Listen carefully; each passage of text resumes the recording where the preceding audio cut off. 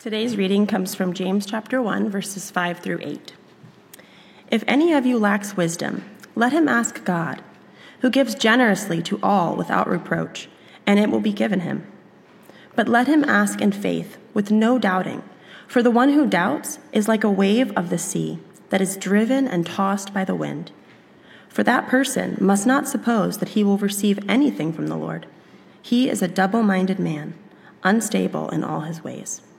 This is God's word. The grass withers and the flower fades, but the word of the Lord endures forever. Have you ever acquired a technical knowledge about a subject and then experienced it in real life for the first time? Have you ever acquired a book knowledge or an academic knowledge? Have you ever acquired a book knowledge or an academic knowledge about something and then got into it and did well until about something and then got into it and did well until you hit some hurdles or experienced unforeseen difficulties and discovered, oh, I knew about this, but I didn't truly understand it. Have you ever said to yourself, I knew about this type of problem, I learned about this type of person, I learned about this type of sickness or disease, but I didn't really understand it until now. And then you're in that situation and you're thinking, well, what do I do? How do I respond? I read the textbook, but in real life, how do I respond? Getting an MD is one thing, but learning how to be a doctor is another thing. So James says, if any of you lacks wisdom, let him ask God. How did Solomon become known as Solomon the Wise to the Jews? He knew, even as a young man, that in order to be king, he needed more than authority and power. He needed more than wealth and resources. He needed more than even the best counselors and advisors. He needed wisdom. He knew he needed wisdom the most. And now we spent the entire fall looking at the book of Proverbs, which is all about wisdom. You may remember this. If you missed it or if you're new, you can go to our website and find the Proverbs series audio recordings. But we define wisdom from a biblical perspective as skill for making good choices. Wisdom is skill for making good choices that glorify God in any situation. Now, you remember last week when we opened up the letter of James for the first time, James told us God intends to mature and develop us through our trials so that we will be, as James said in verse 4, lacking in nothing. Lacking in nothing. So, the first thing you need for adversity is wisdom. The first thing you need for adversity is wisdom. And God wants to give it to you. That's the good news. God wants to give you wisdom if you'll ask him for it. We're going to talk about the nature of God as it relates to how God gives. Then we're going to look at how we actually ask for things. And then we're going to talk about how the Christian learns to trust a giving God. So those are the three ideas for today. God's nature in giving, but our nature in asking. And then finally, the Christian's nature in learning how to trust. God's nature in giving to us makes us actually want to ask for more things from him. As you discover the nature of God and how he gives, you will want to keep on asking him for things.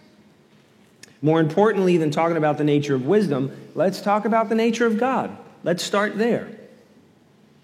Verse 5, if any of you lacks wisdom, let him ask God, who gives generously to all without reproach, and it will be given him. The scholar Alec Motyer, in his commentary on this letter, he said, James teaches us first that God's nature is to give. In the original language that this was written, the phrase went something like this: God who gives simply to all without insult. God who gives simply to all without insult. Now, I think we take for granted just how important this is, what James is trying to communicate to us. He's saying a beautiful thing. God gives simply to all without insult. He's saying that God is not a passive-aggressive giver. That God does not give to us out of spite. God does not give to us in order to control the dynamics of the relationship like some parents give to you, or friends give to you, or like some wealthy donors give to a politician. Their generosity, quote unquote, is conditional. Have you ever been given to that way? Has someone ever given you a gift or paid for your tuition or bought you a car or got you a job and you felt like there were strings attached? You felt like in their generosity, they were holding something over you, and didn't it make you feel icky? You don't know what to do. You don't know if you should take the gift or not. You know that in taking the gift, you're agreeing to unspoken expectations and demands from the giver.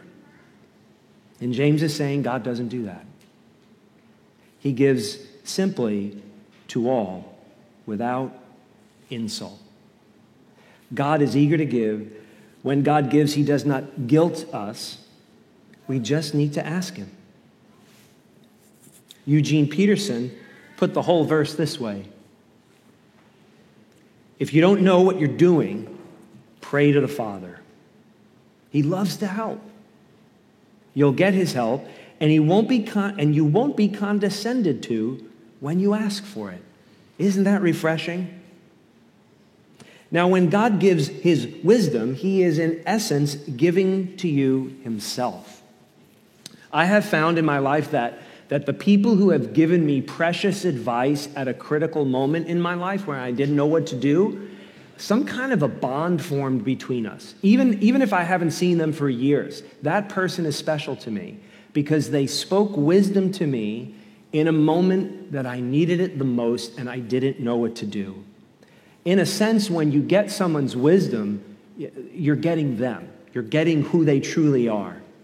And in many ways, you're getting what they've suffered through. They're teaching you out of their own suffering. They're teaching you out of their own experience. It's not just that they're imparting knowledge, like in a lecture, a classroom. They're imparting wisdom. They're giving to you who they are and what they have learned as a result of their struggles and experiences. And that is how God gives. Look at Proverbs chapter 2. We actually looked at this a few months ago. The Lord gives wisdom. From his mouth come knowledge and understanding. He stores up sound wisdom for the upright. He is a shield to those who walk in integrity, guarding the paths of justice and watching over the way of his saints. Isn't that beautiful? He doesn't just give you something like a commodity. In giving you wisdom, he's guarding you. In giving you wisdom, he's watching over you like a shepherd. In giving you wisdom, he's clearing the path for you so that you can walk through safely in life. Not only does God give by nature, but when you receive, you know God's nature. By receiving from God, you begin to understand the nature of God better. Jesus really hit on this in the Sermon on the Mount when he said, and he knew God the Father best because he was God the Son, he said to his disciples, ask and it will be given to you. This is famous, right? Ask and it will be given to you. Seek and you will find. Knock and it will be opened to you. And he went on to say, if you then who are evil know how to give good gifts to your children. Now he wasn't trying to be insulting, he was being realistic. He's saying, if you who are evil know how to give good stuff to your children, how much more will your Father who is in heaven give good things to those who ask him? You see that? Just like David said in Psalm 23, what's the result of this intimate relationship where you ask God for things like wisdom and he gives it to you? David said in Psalm 23, my cup overflows. That's how God takes care of me. I always have more than enough. And we think about God's wisdom, think about it. His word is the communication of his wisdom, the Bible. Specific revelation, theologians call it. His word.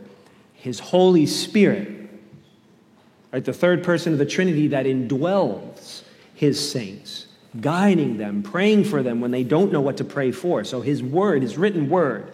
The Holy Spirit indwelling you that helps you interpret and understand and listen to his word. And then finally, as we pray, as we said we believe in the Apostles' Creed, the fellowship of the saints. Where are you getting all this wisdom from? Where are you learning how to gain God's wisdom from his word? From one another. We're learning wisdom from one another as we walk together, looking at the word of God, being indwelled by the Spirit of God. And when you look at all of that, the word of God, the Spirit of God, and the people of God, you say, my cup overflows. Abundant wisdom from a generous God. So as you learn the nature of God in the way that he gives, as you ask and you receive, you want to keep asking him for more. Once you are comfortable with a person and you know that they're not giving to you out of spite, they're not giving to you out of manipulation or control, you're comfortable asking. You can go back to that person and say, hey, I actually could really use your help with this. I'm going through this and I'd love to know what you think. And I know you mentioned I could always come to you. Well, the car broke down again. Can you help me out? You keep going back because they have proven to you not only are they generous, they're gracious. There are no strings attached. And that's the way God is. And so when you learn that, when you experience that, you keep going back to him. You keep running to him. As Jesus said, ask and it will be given to you. But here's the age-old problem. Same for us as it was for the first people who read this letter 2,000 years ago. James understood that our nature, put aside the nature of God for a second, our nature in asking for stuff is to assume our motives for why we ask for things and why we give things to one another. That's our problem, is when we ask God for stuff, for things, we assume that he thinks the way we think. And we ask with our own reasons, not his reasons. James knew that his fellow believers, especially in their trials, would struggle with doubt. Trials is when your doubts really come to the surface. So he says in verse 6, but let him ask in faith with no doubt. You see that? Ask in faith with no doubting. Beneath the prayer request, you have to examine the condition of your heart. Your mouth utters a request. What's in your heart? Why are you asking for that thing? Beneath the prayer request, examine the condition of your heart. Don't just ask God for things. Ask yourself, why am I asking for this? As David said in Psalm 86, we read it for our call to worship, give me an undivided heart, or give me a united heart that I may fear your name. May the outward request of my mouth reflect the inward condition of my heart. That's a united heart. What you're asking for and what your heart wants are the same thing. That's what David prayed for, and that's what James is saying. Ask in faith without doubting. James is saying, don't be stingy now. Don't be stingy with God. He's generous. Now you be generous in what you're asking of him. Don't be stingy. Ask in full faith without doubting. Don't be stingy. Trust him. Truly trust him when you ask him for something. Scholars agree that what James means here by faith is more than intellectual belief. It's not intellectual belief. It's not like that's a problem. We need that. James is talking about trust. When he says ask in faith, James is saying, do we trust him? You believe in God? Good. Do you trust him? This was ancient Israel's problem. This is such a Jewish letter, right? It's such a Jewish letter. He's writing to Christians. First Christians were Jewish. James is Jewish. And he's relying on Old Testament wisdom. He's relying on what scholars call the wisdom tradition. There are plenty of writings outside of the Old Testament scriptures that talked about wisdom. James knew that, and he knew the Old Testament prophets. And here was the thing the prophets kept saying. You don't trust God. You believe in him, but you don't trust him. You know that there is one God, but you won't trust him. And the proof was they kept worshiping other gods. They kept relying on stronger nations to protect them and help them. And they wouldn't trust God. They believed in him, but they wouldn't trust him. And that was the problem that God had with them. But we have to see that God's wisdom is a necessity in our trials. It's more important than all the practical things we need. You got a list of things that you ask God for, especially when you're struggling. You have a list, you know, right? You know your budget. You know what the bills are. You know what tuition is. You know how much it costs to fix the transmission in your car. You know what your parents need to provide care for them. You know what your kids need, you know what the doctor bills are going to be. You have facts. You have all the information, and all of that's important. And you ask God about all this stuff, and that's great. That's great. Ask him. But at the top of the list, James is saying, put wisdom. Wisdom's the most important thing you need. And that's the genius of God maturing us and developing us in our trials specifically. Because in our trials, we're stripped bare. In our trials, we realize we can't rely on all the things we're used to relying on.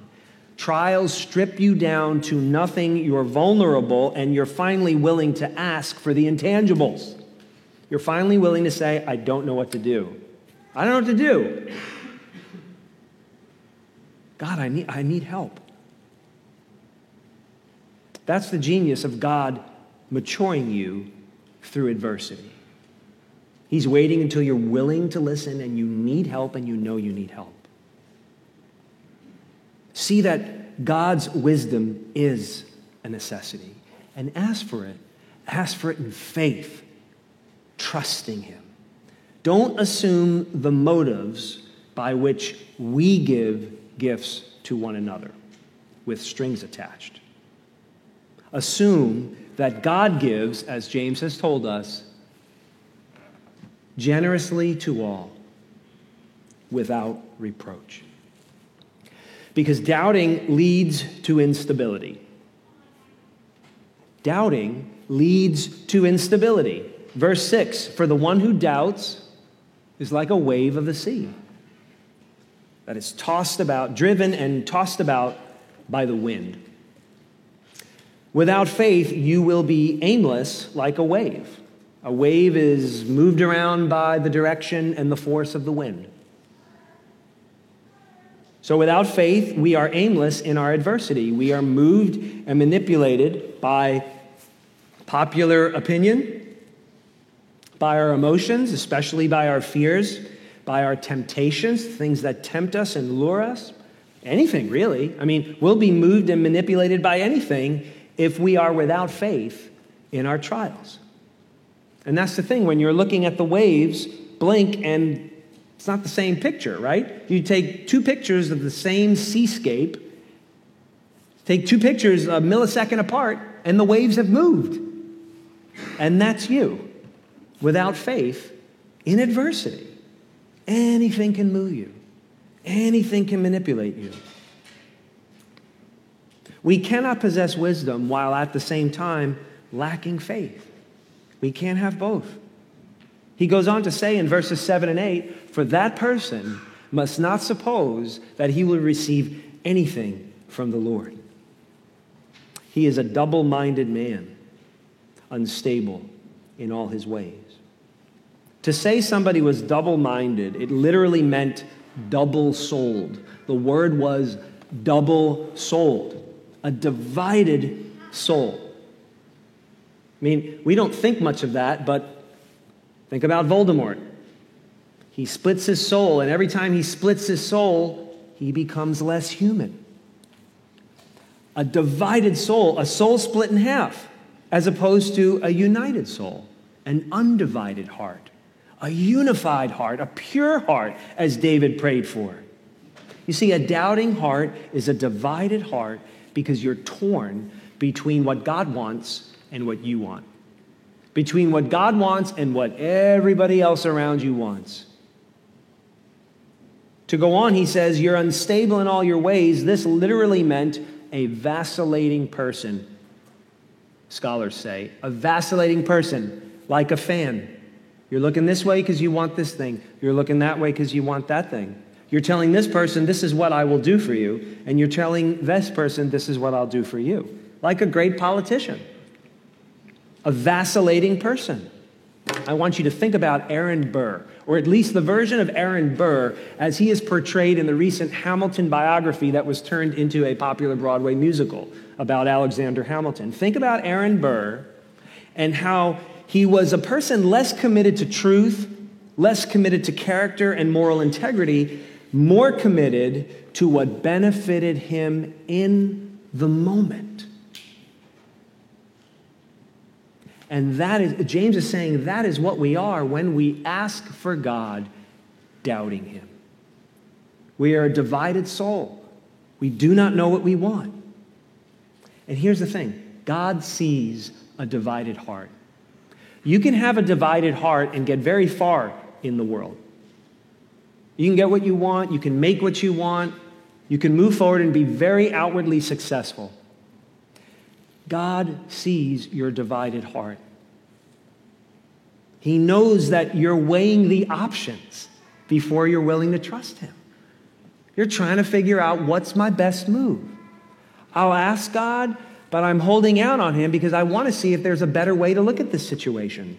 Maybe what I really want is attainable, and so I'm not going to ask God. Or I'm not going to ask him wholeheartedly. That's what James is saying. You're a divided person. And now James is saying, well, if you're a divided person, why would God give you anything? He knows you're not going to listen to him with what you get from him. Why would he give you wisdom? He knows you're going to do what you want to do anyway. You think God's holding out on you, but he knows you don't really trust him. So why would he give you wisdom? Make a decision.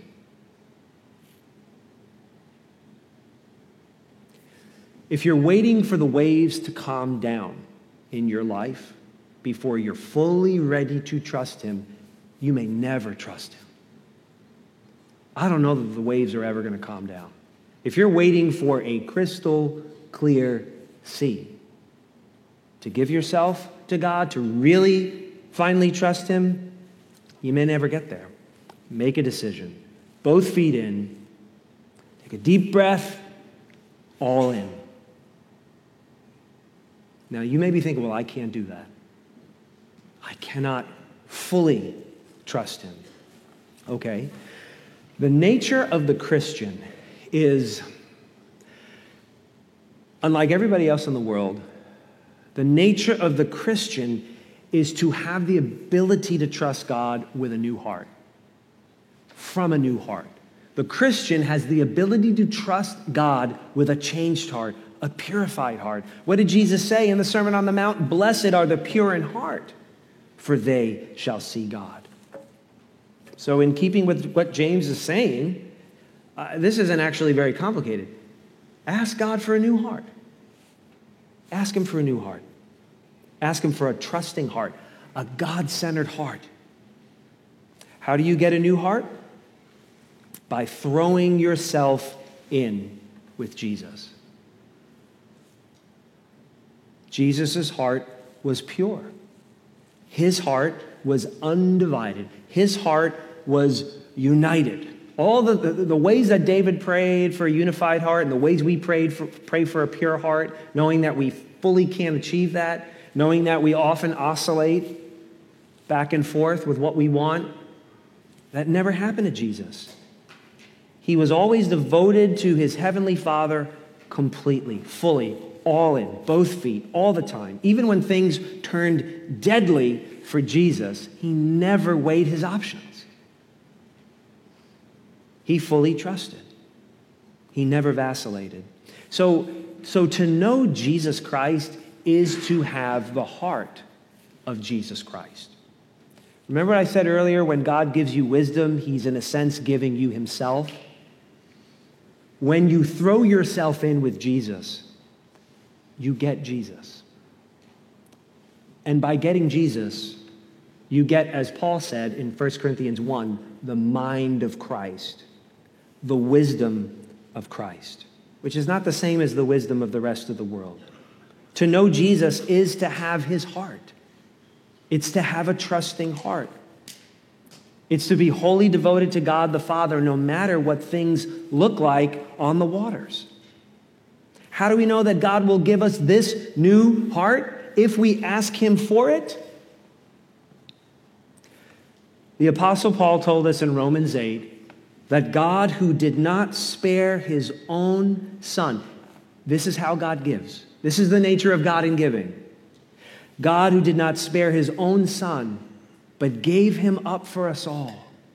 How will God not also, with Jesus, graciously give us all things?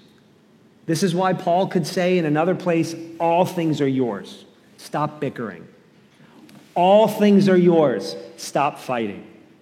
James is essentially saying, in Jesus, all things are yours. So ask him for wisdom to get you through this. You see?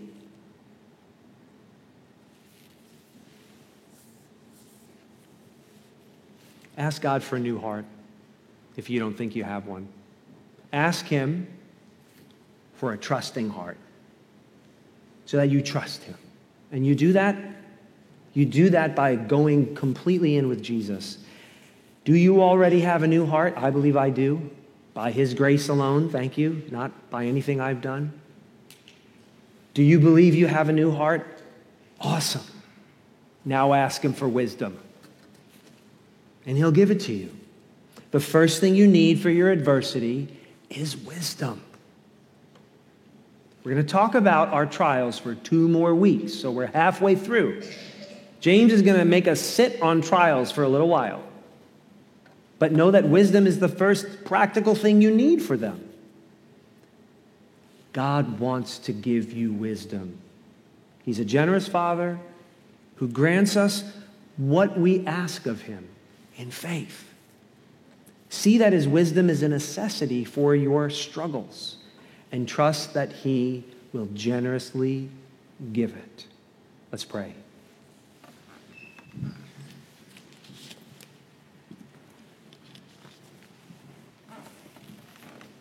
Our Father, we confess to you that we want many things, that our hearts are divided. We praise you for our Savior, Jesus Christ, whose heart was always pure, whose outward requests always reflected an inward purity, to love you with all his heart and all his soul and all his mind and all his strength. Father, we ask for some of our friends for the gift of faith, to fully and completely for the first time trust you. And for some of us, we ask for perseverance, to continually trust you, to ask you for wisdom, and to be led by your loving guidance. Amen.